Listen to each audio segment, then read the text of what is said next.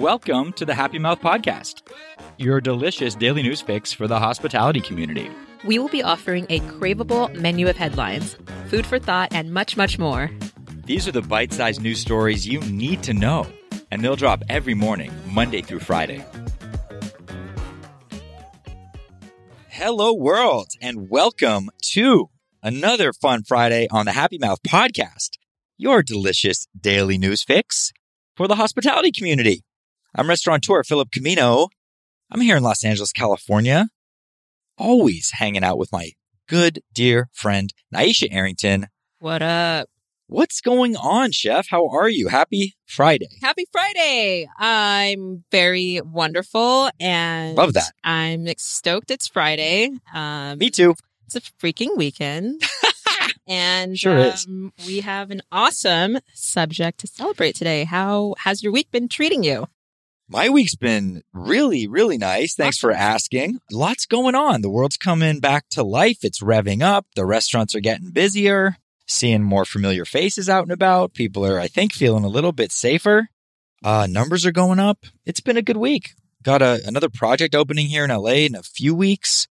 This project, Nyesha, will be in Brentwood, California, which is on the west side. And it is a Japanese concept that I've been working on for a few years. And because of COVID and some other delays, we haven't gotten around to opening it yet. But it is going to open this month. So we'll let everyone know on dates, but it's coming up. We're excited about that. Got a couple of amazing guys working with me on it in the back of house, namely David Schlosser, Michelin-starred executive chef, and Chef Derek Wilcox, who came to us from New York. And both of those guys are classically trained in Japan, just incredible Michelin-level Japanese chefs. And, you know, some of that cuisine is going to be very different than what I think a lot of people are expecting out of a Japanese restaurant in West LA. So hopefully we turn some heads and people enjoy it. I have a question for you. All of this coming back to life and as the world revs up again, do you find yourself kind of working in weird places, like weirder places than pre-pandemic? Interesting. Because I do. Weird places, yes. Yes. I feel like I'm definitely mobile. Like my office is mobile technically. It's your car. It could be my car. Right. It could be my garden, catching some sun. It could be Great office space. Right. It could be a coffee shop, lots of places. So what would be in the last year and a half is like everyone's gone kind of mobile and remote. Office spaces are becoming less attractive, less on vogue. Where are you spending more of your time when it comes to this type of thing? Are you taking calls at Bulletproof? Are you taking calls in your car? What's the sort of go-to? Yeah, I actually took 2 calls this morning at Bulletproof, and they're both video calls. And it was perfect because it was the perfect green background, and I was able to have my coffee. It was right after my workout. I love that place. I just love the ability to like not have to go to an office personally. It just really vibes with my lifestyle. So the fact that I can like go hit a workout with Colton at Deuce and then drive 2 minutes away to go enjoy my Bulletproof coffee and so good. Take 2 calls is both amazing. And I like being outside. I'm just an outside person. Same. Yeah. This idea of people taking time to do calls at restaurants and cafes is really becoming a lot more prevalent. People are just spending a lot more time in like public places and doing work in public places, much more, I believe, than pre-pandemic. Oh, 1,000%. Happening a ton. I mean, people have adopted the work from home model. I mean, there's just not a lot of people going into the office. I know most of the Zoom calls that I am on, everyone's remote. It's just an interesting conversation that's being had. 100%. In the restaurant world, there's a lot of people thinking about, okay, how do I capitalize on this? If you're not a cafe, if you're a full service restaurant or your model's predicated on service and people sitting down inside your restaurant or ordering from it, how do you take advantage of this new trend, if you will? And I think that's what we're going to go through today, right? Yeah, totally. Early on, 10 years or so, we saw probably more. We actually saw establishments that created this same kind of vibe. And I think, those WeWorks and co-working spaces, right, those larger places. I think now restaurants trying to diversify and seeing that people want to still enjoy a meal and they want to be out, they want to be social. but maybe it's not at a coffee house, as we've seen with like Starbucks and people wanting to work outside and not being at their home. Restaurants are getting into the space as well. Yeah, it just seems convenient because you've already got a brick and mortar. There's a lot more outdoor space now that you can take advantage of. Totally. You're already licensed, and really all you have to do is, put staff in there and kind of change your hours, maybe change your model and the way that you market that space. But yeah, I think it's a really interesting trend, and we're going to talk about it today. Let's get into it. Today, we're going to be talking about an amazing restaurant that has done just what we're talking about. This place is in the East Village, and it is called Kindred. Do you know what that means, Philip? Kindred. It's such an amazing name. I believe it means familial, or in kind of in relation to your family or your relationships. Awesome. Yeah. This one that we're talking about is a wine bar. And it's converted a lot of its outdoor space into a remote workplace. Nice. Where people can sit down and quite literally rent a table for the day. Oh, love that. Yeah, they have an amazing wine list, as you mentioned. They have an Adriatic-inspired menu, which essentially means a body of water that is separating the Italian peninsula from the Balkans. So menu specifically inspired by that area. And prior to the pandemic, they were open for dinner service during the week and brunch on Sundays. Did you know what Adriatic meant before this episode came out? Yeah, totally. I sure did. 100%. I just really deep dive into the research before we do this. And, I looked it up. There's an amazing tool called Google. And when I read about this term, I thought, wow, I'd love to know more about that. So I'm sharing it here on this amazing podcast with the people. I looked at the menu. It looks gorgeous. And definitely a very Adriatic bent to it. So when the pandemic hit way back in early 2020, Kindred, alongside of every other restaurant in New York City and this country, was hit pretty hard. Fast forward a few months to September of 2020, and Kindred had come up with an idea of how to generate revenue in a new way. They created a covered outdoor space equipped with charging stations at every table, comfortable seating and lighting.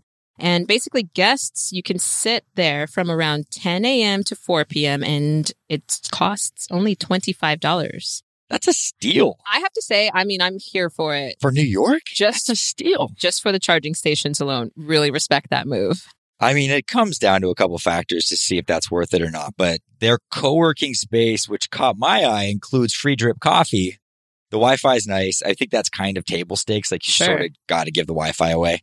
And bathroom access all day. That's big. I guess we're going to sit there for 6 hours. Yeah. Kind of want that. Yeah, totally. If it's me sitting there, we're going to do at least 4 Americanos. Right? For sure. Yeah. Drip coffee, though. That's the only thing where I go, can I get an espresso? You're an Americano guy. Yeah, I am. I like to, I'm an Americano person, so I want that. So I might have to negotiate. Maybe there's an upcharge. Maybe it's an extra $5 for Americanos. Yes. You can also order lunch, which is kind of cool, or other beverages, and then book the table for happy hour if you want. And you can stay from 5 to 6. Just keep it going. You're like 5 p.m. hits. You're like, let's go. Let's stick around. That's awesome. I'm well caffeinated. Right. I have no more work to do. Right. Happy hours here. People are starting to pile in. Let's stick around. Right. You've taken your few meetings. You made some friends. Hey, come back at around 5 o'clock. We'll be popping the champagne. Yeah, exactly. See me back here in about 2 hours. Yeah. I'll be a very different person. Let's close this deal. Should we pay some bills here? Yeah, let's do it. Having trouble staffing up? You're not alone. Our industry is facing an unprecedented labor shortage, and tech will play a central role in solving this problem. Yelp Kiosk was built in 2018 for restaurants who couldn't afford to pay a dedicated host. In 2021, Yelp Kiosk is supporting restaurants that want to do more with less. By adding Kiosk, your host is no longer trapped behind the host stand, enabling them to assist in all front of house operations. Learn about how Kiosk can help your restaurant at restaurants.yelp.com/kiosk. So after taking a break during the winter, this co-working space has resumed again. Although the $25 can add up, Kindred's rate is actually a lot more affordable compared to those larger co-working spaces in New York. Yeah, absolutely. If you do the math on that, $25 a day, that's $125 a week times 4.3. You're sitting at, what are we doing here? Just over $500 a month for your office space. If you decided to go down that path, if you're just there Monday to Friday, compare that to a WeWork or another co-working. type establishment, I mean, it's a lot cheaper. Sure. I mean, you're sitting in an outdoor area at a restaurant. It's not really an office space. But right. certainly, if you're just looking to hang out somewhere all day, there's value. 100%. Absolutely. Totally see the value. I guess it's kind of like the idea of like this a la carte vibe of like, oh, I don't have to pay this like monthly membership or like an annual membership, maybe even if you're like looking at those type of establishments. But it's kind of like that. I'm in the neighborhood. I'm dropping in. I'm hungry. I know I have a meeting on the east side. I can line up a couple calls and then I'm out. Totally. They're providing some solutions here, which is really smart to the problems that you kind of encounter when you're working at a cafe all day. I mean, what if you need to go to the bathroom and you get up and you take your stuff with you and you come back and your seat's gone? Absolutely. I mean, that's a practical problem that you actually have to be thinking about. So 100%. $25 to solve that problem and not lose your spot. And it's worth it. I can see that for sure. So when you book a table, it's reserved for you all day, which is so great. Yeah, I'm here for this. If you want to take phone calls, they'll let you go outside and come back and your stuff will still be there. So that's really nice. Yeah, no one's going to steal your stuff. You have a charging station at every table, that's huge because half the issue in a cafe, if you're working there, is like finding a place to plug your laptop in for more than an hour. Absolutely. It never happens. Absolutely. One thing I will say is we've started doing this at all the restaurants is we've started putting in outlets along the bottom of the bar that have USBs. And not for any other reason other than just everyone's got their phone with them all the time. Yep. And we've gone as far as even having like iPhone cords and Android cords that you can, if you leave your license, we'll give you a cord and then you give it back when you leave. Not that we want to like be the place where people are coming in, but it's like you come at the end of a day and you haven't charged your phone. It's just like that one extra, step of service where you're like, hey, we're thinking about you. Yeah. Like, we want you to have a good experience here. Totally. So I'm all in for that. Like having a charging station, having a place to put your device in and just get a charge. Great. Also, they just solved this whole issue of time restrictions. A lot of the times you go into a place and you kind of get into flow and then someone comes by and says, hey, you've been here for 90 minutes. Time to go. You're like, what? I just started. Just got in my flow. I just got into my flow state. That's so important. Then you're walking around it's like a whole process, trying to find a new place, and you're just in flow. Totally. God, I'm wasting it. Yeah, I'm like walking around very like pointedly. Very tapped in right now. And then you also, like we said, you get access to the menu and free unlimited hot or iced coffee. Again, I want the Americano upgrade. Yes. But still, it's not bad.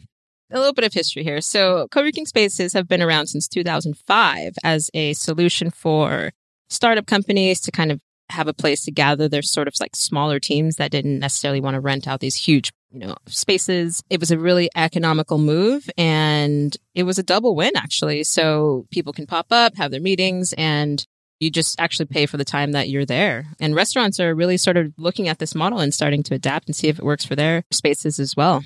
All of this sounds great for the customer, but does it make sense for the restaurant? A few benefits could be new customers. There's an opportunity to deliver a limited menu and there's cross promotion. So in a day part where you're not operating, to rent out that space for $25, yep, you really captivate an audience that says, hey, this place is super cool. It has an awesome vibe. Maybe I'll bring my friends back this weekend. And there's a captured opportunity to retain that guest. 100%. And also the food at a restaurant is going to just be better than a co-working space for the most part. You don't have to order in. You don't have to worry about it.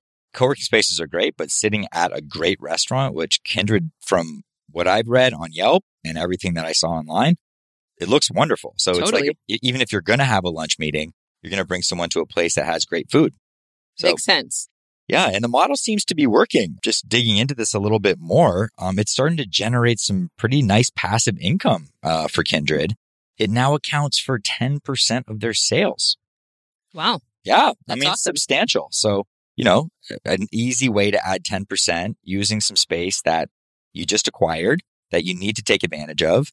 And quite frankly, you're doing it during a time of the day when generally you're not going to be that busy. Totally. You just have one person sort of playing host and concierge, if you will, and sort of monitoring that space. And you don't really have to stack up too much labor behind that. Offer the limited menu. And there's a unique way to have more revenue, essentially. 100%. No, it's smart. I think the whole idea around here is just how do you just bring in more revenue to an existing space and how do you find new streams? And this seems like a great one. And like I said, it's 10% of their sales. The co-working space also helps market their dinner service and brings people into the restaurant. Kindred is also available to offer a lunch menu and capture a unique guest, which equals more revenue. Since opening in the warmer months, lots of people working from home, remote spaces has only grown.